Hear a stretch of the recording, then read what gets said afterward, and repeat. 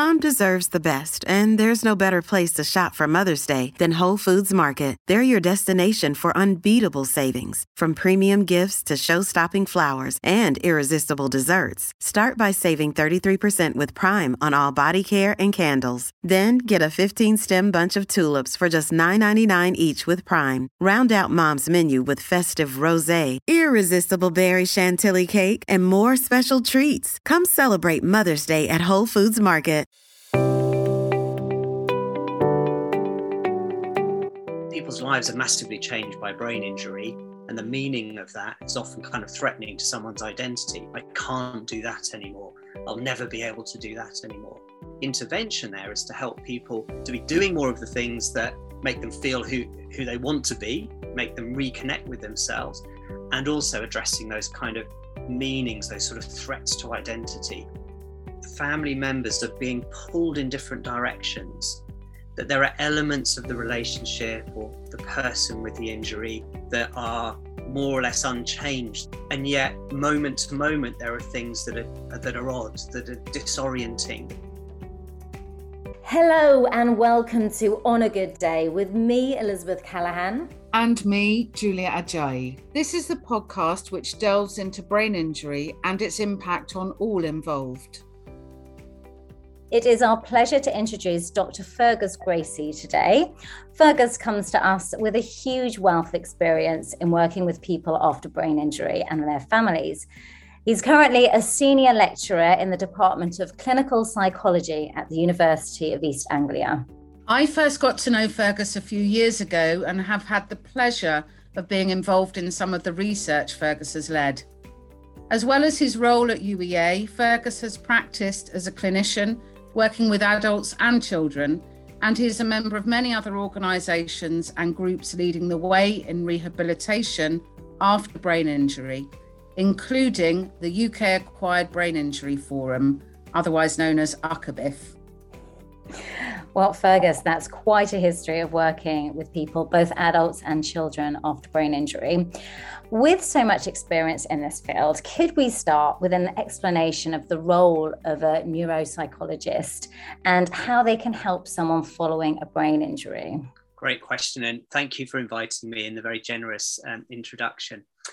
Yeah, so role of the clinical neuropsychologist, a really, really important role given as, and I don't need to tell you that priorities for family members of people who have experienced a stroke or a brain injury are often around the sort of psychological, cognitive, emotional, family, sort of personality changes that people experience.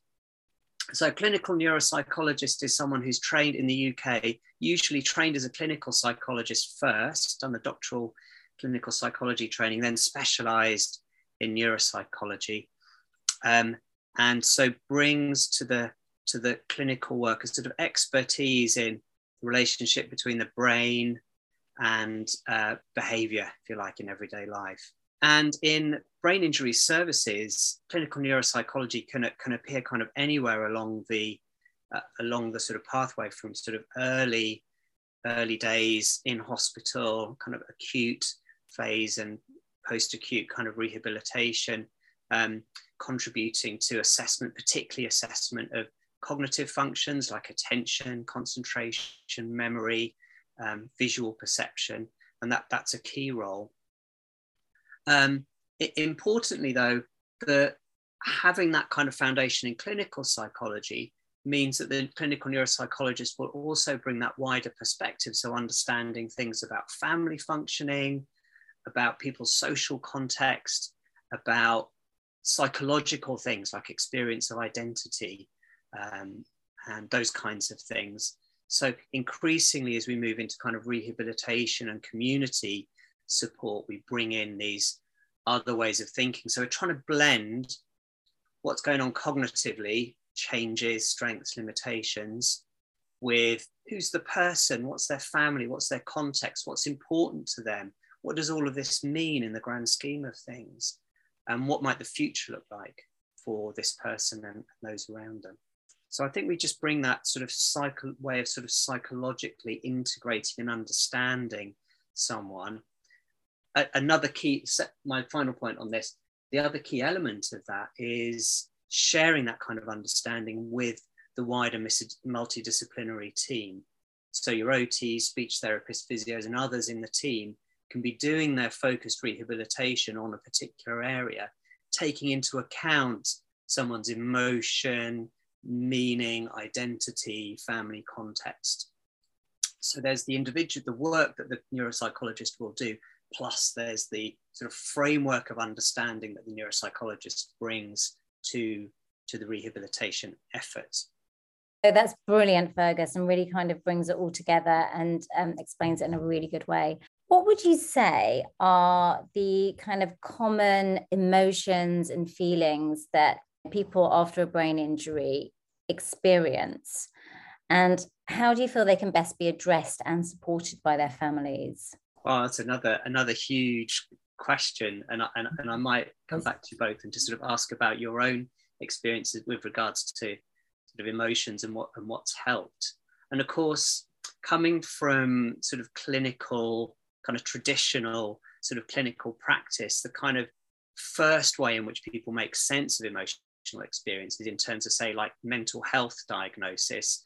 So a lot of the early work in this area has been kind of finding out the extent to which people experience things like depression, anxiety, post-traumatic stress, that kind of thing. And generally speaking, the research finds, unsurprisingly, that levels of those kinds of symptoms are elevated amongst people who've experienced a brain injury. Roughly a third of people typically will have some kind of level of clinically concerning sort of symptoms of anxiety or depression, a bit less for post-traumatic stress, maybe 15 to 20%. But that's only one way of talking about emotions. And if we think more broadly about how we experience emotions as human beings, that's a really, really broad palette of experience. So I think it's important also to recognize very specific kind of subjective ways in which people experience changes beyond the sort of broad categories of sort of depression and anxiety.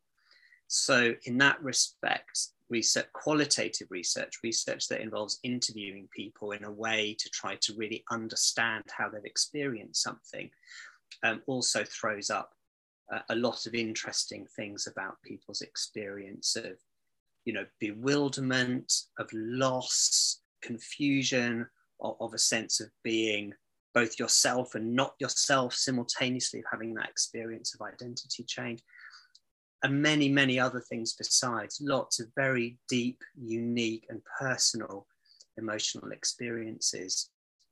And I guess in our work, what we've tried to do is to try to blend that a little bit so we can understand, like, if we're wanting to help people to not develop clinical depression, or a significant anxiety disorder after their brain injury, then I think we really need to listen to and understand those really unique, particular, personal and subjective elements that people experience, and really get under the skin there and understand those things and how over time that might lead to people becoming, more clinically depressed, for example. So that's been some of our thinking around kind of how we help people from a psychological therapy point of view. So starting with the idea that people's lives are massively changed by brain injury, and the meaning of that is often kind of threatening to someone's identity. I can't do that anymore.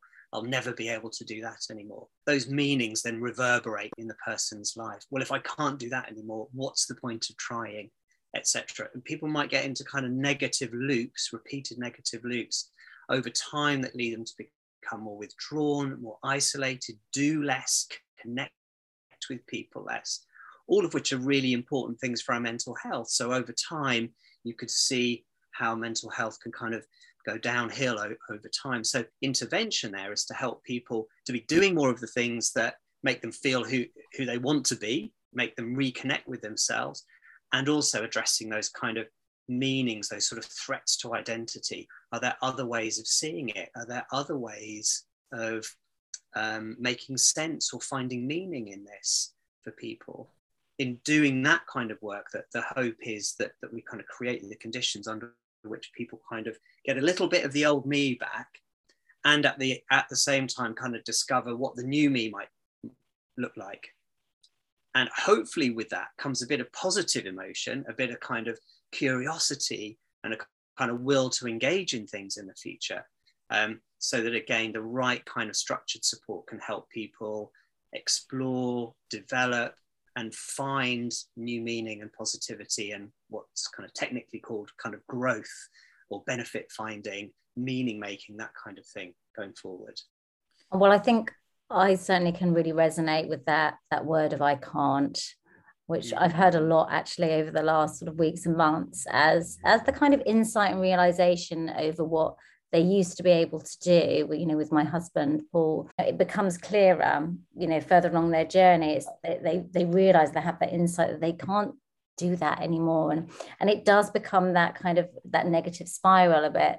I also think, Fergus, what's very powerful with what you're saying is the fact that you are taking this very wide look, both in the connections and the essence of who someone is, and also over time after their brain injury, and all of the people around that person as well. So that really stands out to me.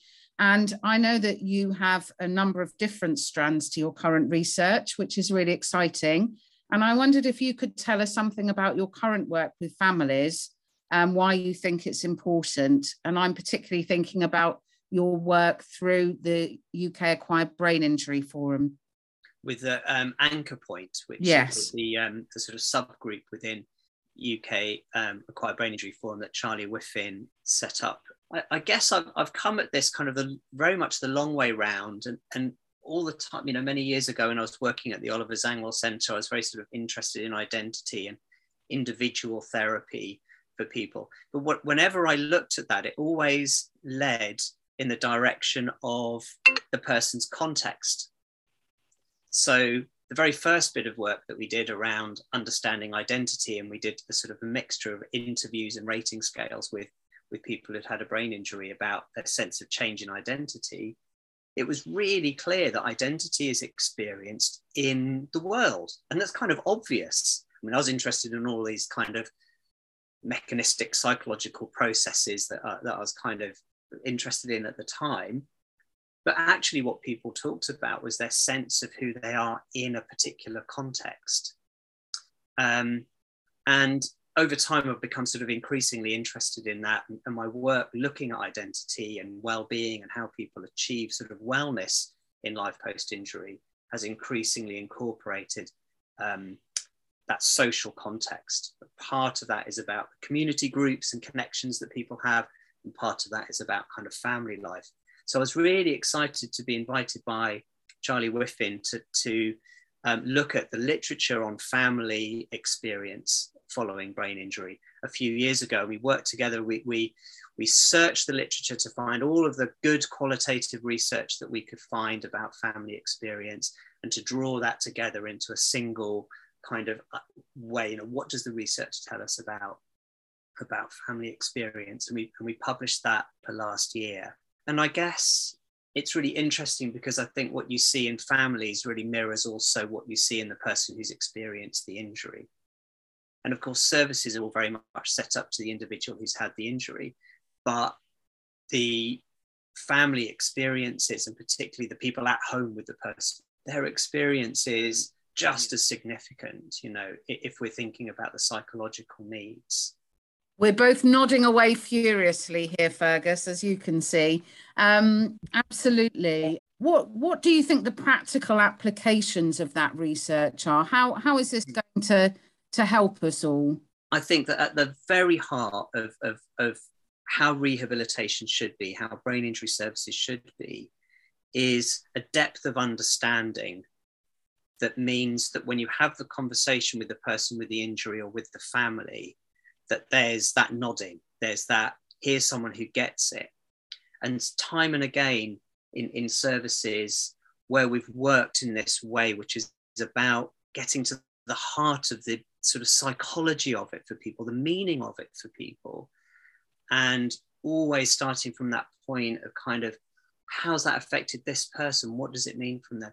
I think that as a starting point means that you create that connection with the family and with the person with the injury, because they have that sense of trust that you've got an understanding, that you're on their side, that you're trying to understand it from their perspective. So I would say that a focus on the qualitative research and a retention of where does that take us.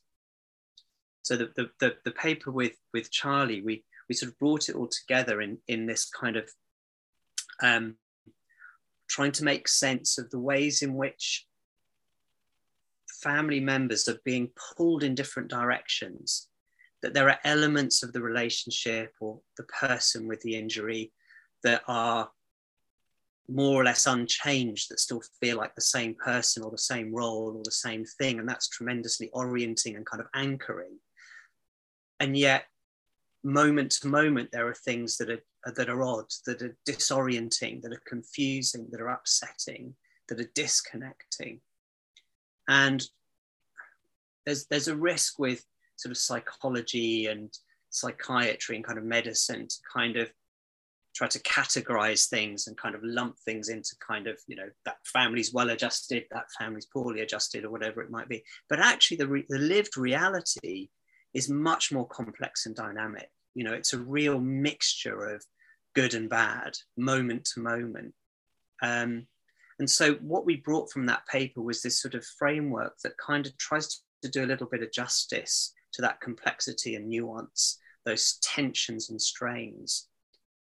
And fundamentally, what came out across the studies that we included, it's about 30 studies that we looked at, was the incredible, and I'm going to ask you about this in a minute, the incredible amount of work that individual family members are doing, mental, emotional work, moment to moment, to keep on that balance of seeing the positive, not dismissing the negative, but finding a creative way of working with that, not losing hope and just going to the it's all pointless kind of place when things do seem pointless and futile and too overwhelming.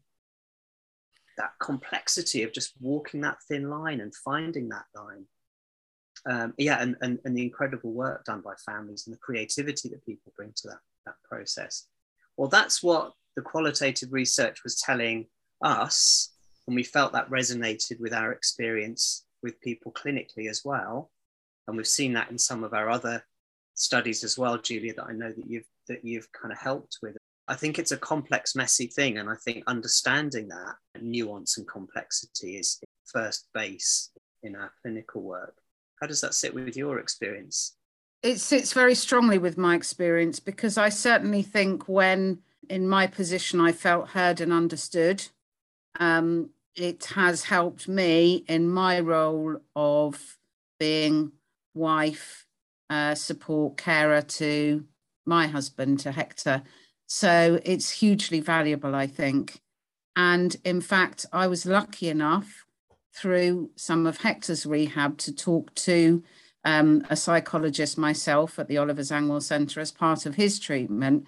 And it still sits very strongly with me today when she said to me, well, you're obviously taking a solutions-based approach, which is great. And I didn't even know what one of those was actually at the time. And I think really what she was saying was you're getting on with it and you're working it out, and you're still around and you're having a go, which I think is probably my own definition of what solutions-based is now.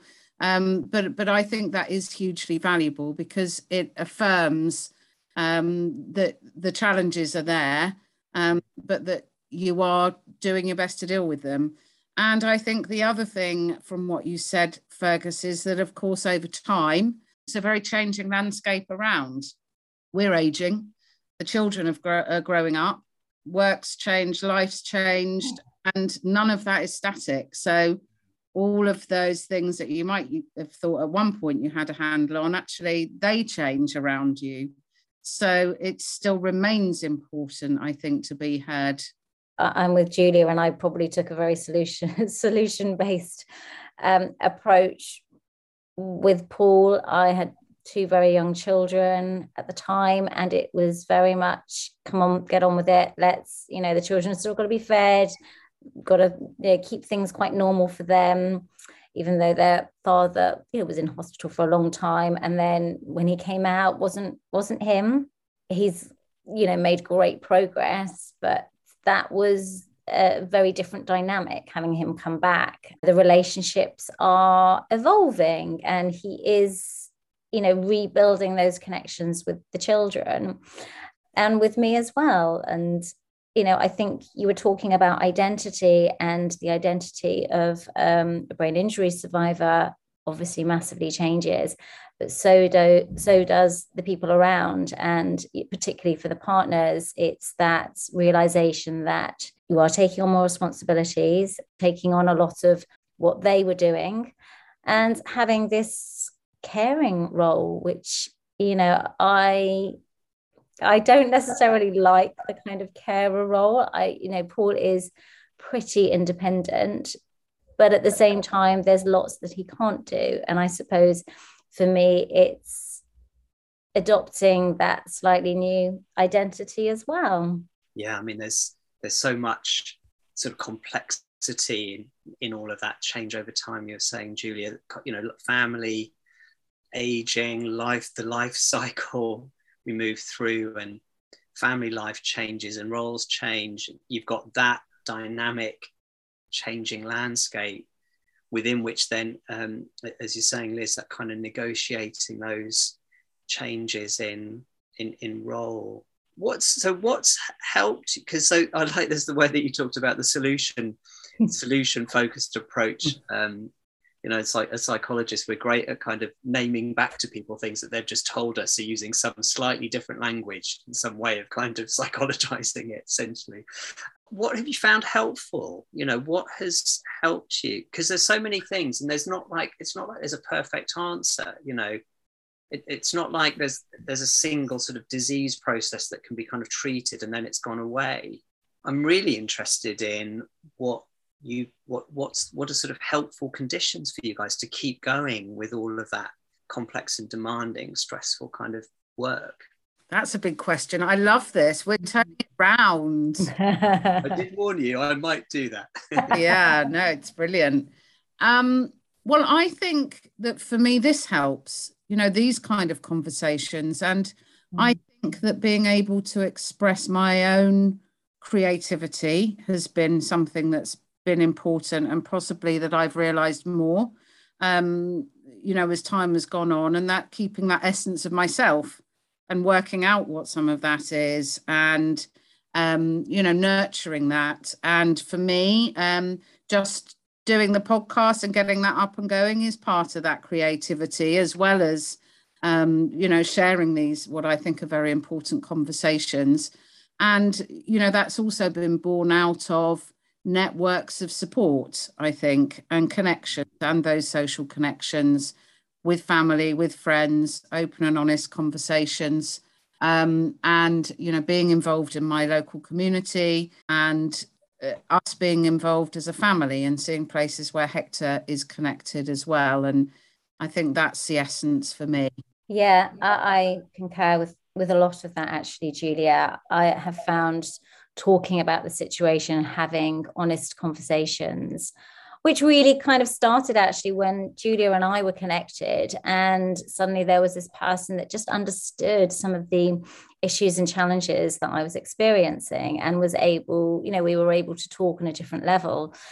But also, other friends and family who may have some experience of somebody with a stroke, maybe, parents or grandparents. And even if they haven't, if I'm honest, just talking about the situation and just kind of getting it off your chest has been kind of a great therapy. And talking does this wonderful thing of helping you, the individual, work things out in their head. So I found that helpful. I found writing helpful as well.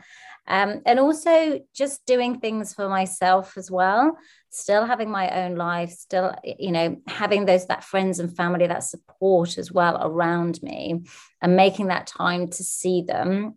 And also for Paul as well, making sure that he is still seeing his friends and family, and maybe giving me a break at times.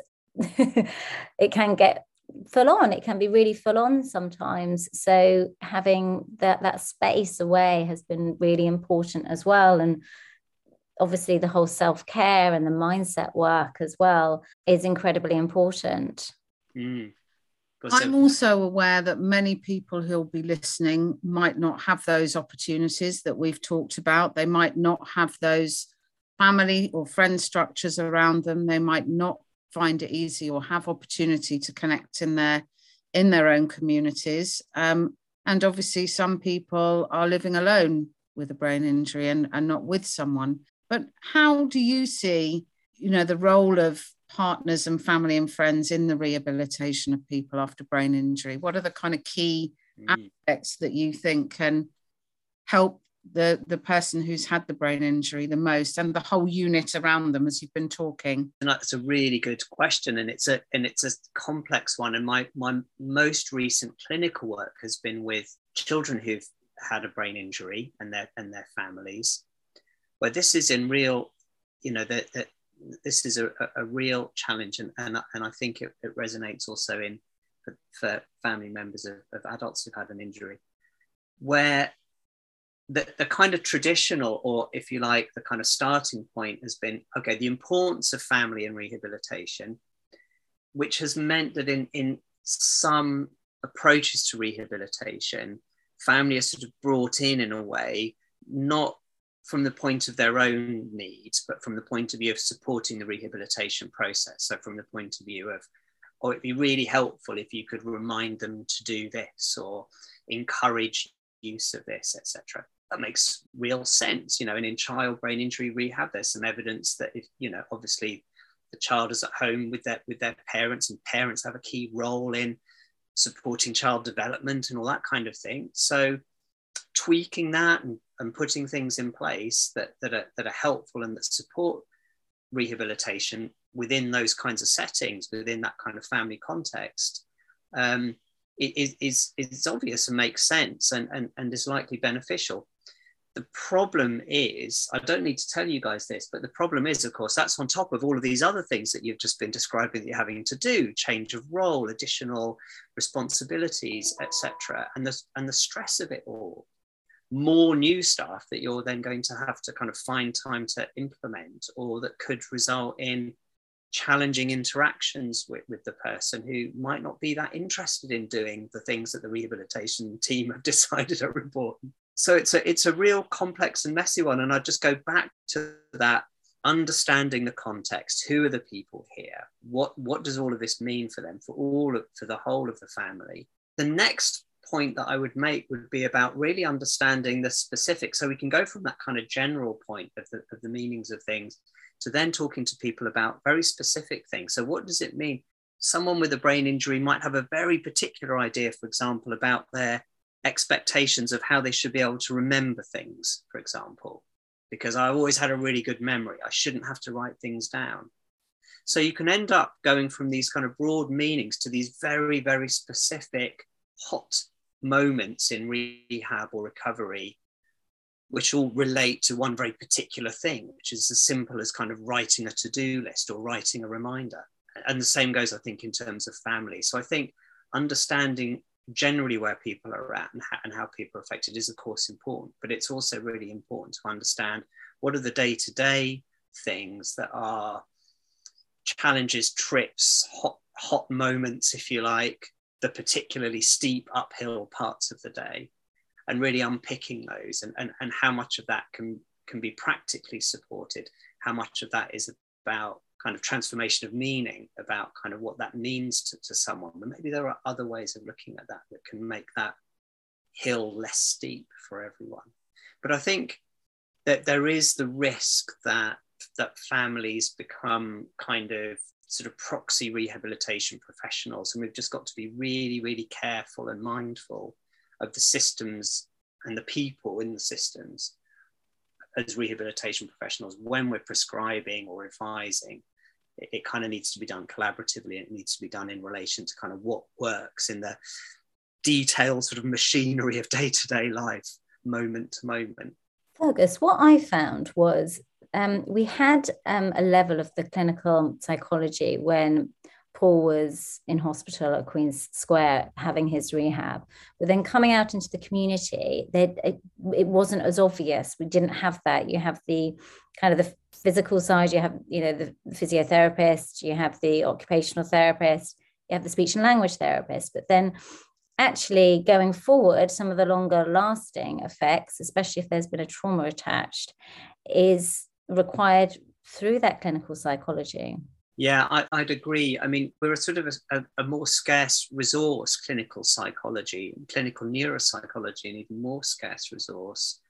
And we're forever having to sort of justify our existence and kind of presence at different points of the rehabilitation trajectory. I think guidance would suggest that services should have clinical neuropsychologists available. That's not always the case. And I think, as I said before, I think that's partly about the delivery of interventions. So if someone's becoming more depressed or has sort of post-traumatic stress which needs treatment, that's kind of one thing.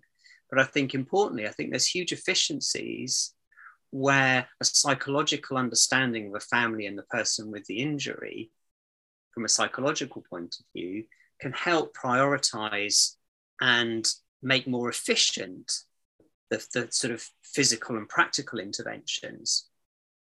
So do you feel that there needs to be a bigger role for a clinical neuropsychologist in the community? Yeah, I would say so. I mean, I've had the privilege of working, the two main services that I've worked in have been neuropsychology led, that the model of the approach is kind of neuropsychological rehabilitation.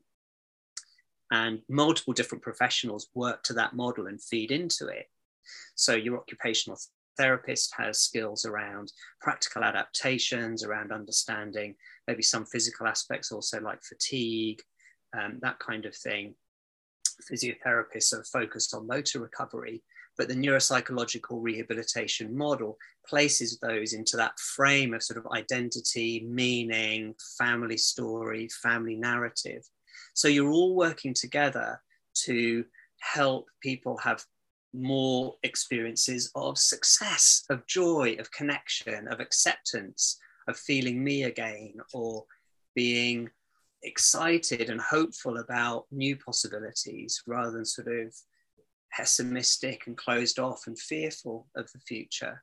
So I think it's trying to find the way in which those really important ingredients of rehabilitation across all of the different domains of recovery, language, motor recovery, return to meaningful and productive activity. Yeah, how to shape that whole endeavor so it maximizes the meaning element.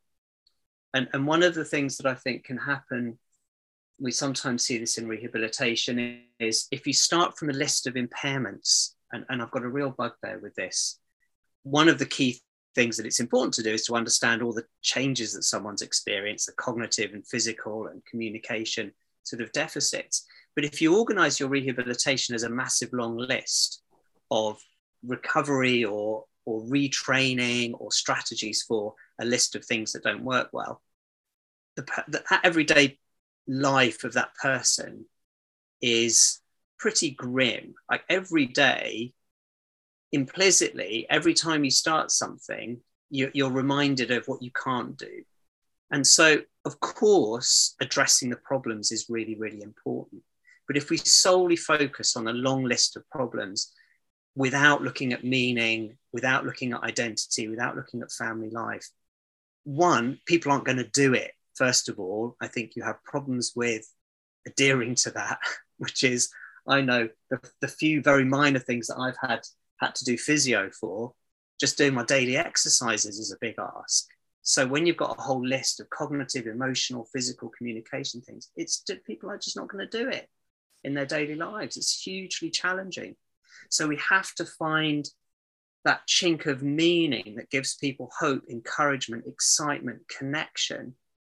When you have that, then, that's your steam train. That's where you can start hooking things in. And in some of our work, Georgina Berger did her doctoral thesis looking at community connections and how people have been using sort of community groups, people with brain injury, to kind of help with their rehabilitation. It was really interesting. So interviewing people who are engaging with things like surfing, cycling, community gardening projects, when people find that moment of connection, they're finding that they're doing something like what their physio told them to do, but they're doing it through connecting with others, through engaging in something that's kind of life-giving and human. And I do think that a sort of holistically minded or neuropsychological rehabilitation type approach should be integrating, the full range of human emotion, including those wonderful positive emotions, because that's the outcome that we're looking for. We're not looking for absence of impairment. I mean, that's great, but it's not very exciting. We don't live or realistic. Or realistic After a brain injury. Yeah, or realistic, but we don't live our lives according to, oh great, today went well because nothing bad happened. That's a sort of a fairly bland and kind of slightly nihilistic kind of view of life, and I don't think it's fair to say that that's how rehabilitation professionals view life. But I think there are some models of rehabilitation that are rather more aligned to that kind of impairment, what we call in our sort of pejoratively in the kids brain injury service, sort of list-wise rehabilitation that just sort of feels like a drag and nobody really wants to do, compared to that kind of integrated sort of formulation-based rehab, which is all about meaning and living and the potential for positivity despite huge challenge. Definitely. And tapping into what they enjoyed pre-brain injury and using that as a kind of therapy. And like you say, building a more purposeful life and looking at the positives rather, what you can do. I would say, well, what can you do? Don't focus on what you used to be able to do. Let's look at what the next few years are going to look like, the next few weeks, months. What do you want to do? And it is switching that up, isn't it?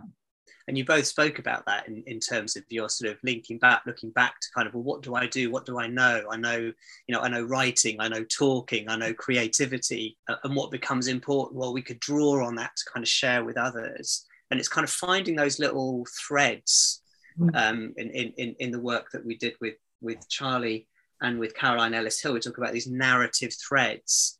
What are the threads that are not torn and severed and broken? What are the threads that are still there? And even where the injury has been really catastrophic and there are lots of impairments, there are still threads there, beliefs, values, characteristics. And it's kind of how you use those threads as a kind of basis for that kind of more positive journey forward. One example that has just come to mind from hearing you talk, Fergus, was just yesterday. Hector had gone out for a walk and came back, and I think was the most excited and joyous that I had seen him just, for a long time. And he had found and listened to the podcast of Barack Obama and Bruce Springsteen. Now for him, he struggles to read, but actually he's always been interested in politics. And Barack Obama is a wonderful role model for us all, and particularly for him, and music as well. So, in fact, when you're talking about those threads, that simple act for him drew those two things together, I'm sure. And he was so excited that he found this and was listening to it and was so inspired by it in a way that he could access, because I think it's also about accessing things, isn't it? And that, coming back to that creativity, I think it's also a newness of, yes, not looking at the fact you might not be able to read a book about them now, but actually listening to that having come together in a new way through podcasts. So it was really exciting to see. That's amazing, Julia. Yeah, that's really lovely, isn't it? And I can see in your face as well, and capturing, there's something kind of infectious about that. That kind of joy or positive connection when people discover that, that's the kind of, that's a wonderful thing to experience it as a rehabilitation professional when you're working with someone. And I can only imagine as a family member, when you've been through lots of dark days, when you have those moments of joy and reconnection, how important they must be to keeping them motivation going, or knowing that they might even be, for those who've not had them yet, or maybe in the early stage the process, to know that despite all the negativity and challenge, there's potential for those really important little moments of joy and fulfillment. Yeah, absolutely. Fergus, obviously all families and situations are different. Are there any sort of, say, 3 top nuggets of wisdom and advice you would give for our listeners to take away in dealing with the situation and with any trauma that they may have faced? Well, that's a big one. I think you've kind of partly answered it when you were talking about finding what worked for you, and in that conversation we were just having about connecting. I think one of the things that's a real challenge, and this is a kind of part of the focus of the research that we're doing, and Julia, I know you're sort of contributing to that as well, which is about connection with others. And I think I'd probably say top of the list, find people you can talk to where there's a component of recognition or understanding, so you can kind of feel listened to. And like you were saying, Liz, kind of in the act of talking, you start to make sense. And in the act of being listened to, you start to make sense. And you start to move things around. You don't have the headspace to move things around in your head. You kind of need other people to kind of hold the stuff for a minute for you, so you can kind of sort it out in your head. And I think those connections are massively important. The other thing that I'd say is that social connection isn't purely about, for example, talking to a person or sitting in a room talking with other people. And that might be for some people, but the importance of doing and connecting while doing, I would say, is another key element. So reconnecting with others through activity, through being part of something, through part of a project. So the conversations can happen as and when, but many people, and I would say possibly perhaps more men than women, do their talking through shared activity, through a shared project or a shared activity. And I think that connection with other people and talking, and also not just focusing on the talking, but also on the activity and the connection with community, with groups, with projects. And that what also links in there is the importance of making a meaningful sort of contribution, all of which is really challenging, isn't it, with the extra time that if you're a family member in a caring role. So I think your other point about that you made, Liz, which is about kind of giving yourself permission to kind of have your own time and space and finding a way of doing that as well, tremendously important. And then the final bit, which Julia, what you were talking about, which is having those moments of positivity, the sort of stepping stones to keep you going and give you optimism for the future, not just as one-offs, but as actually things that can be built on, and rekindling those connections and threads.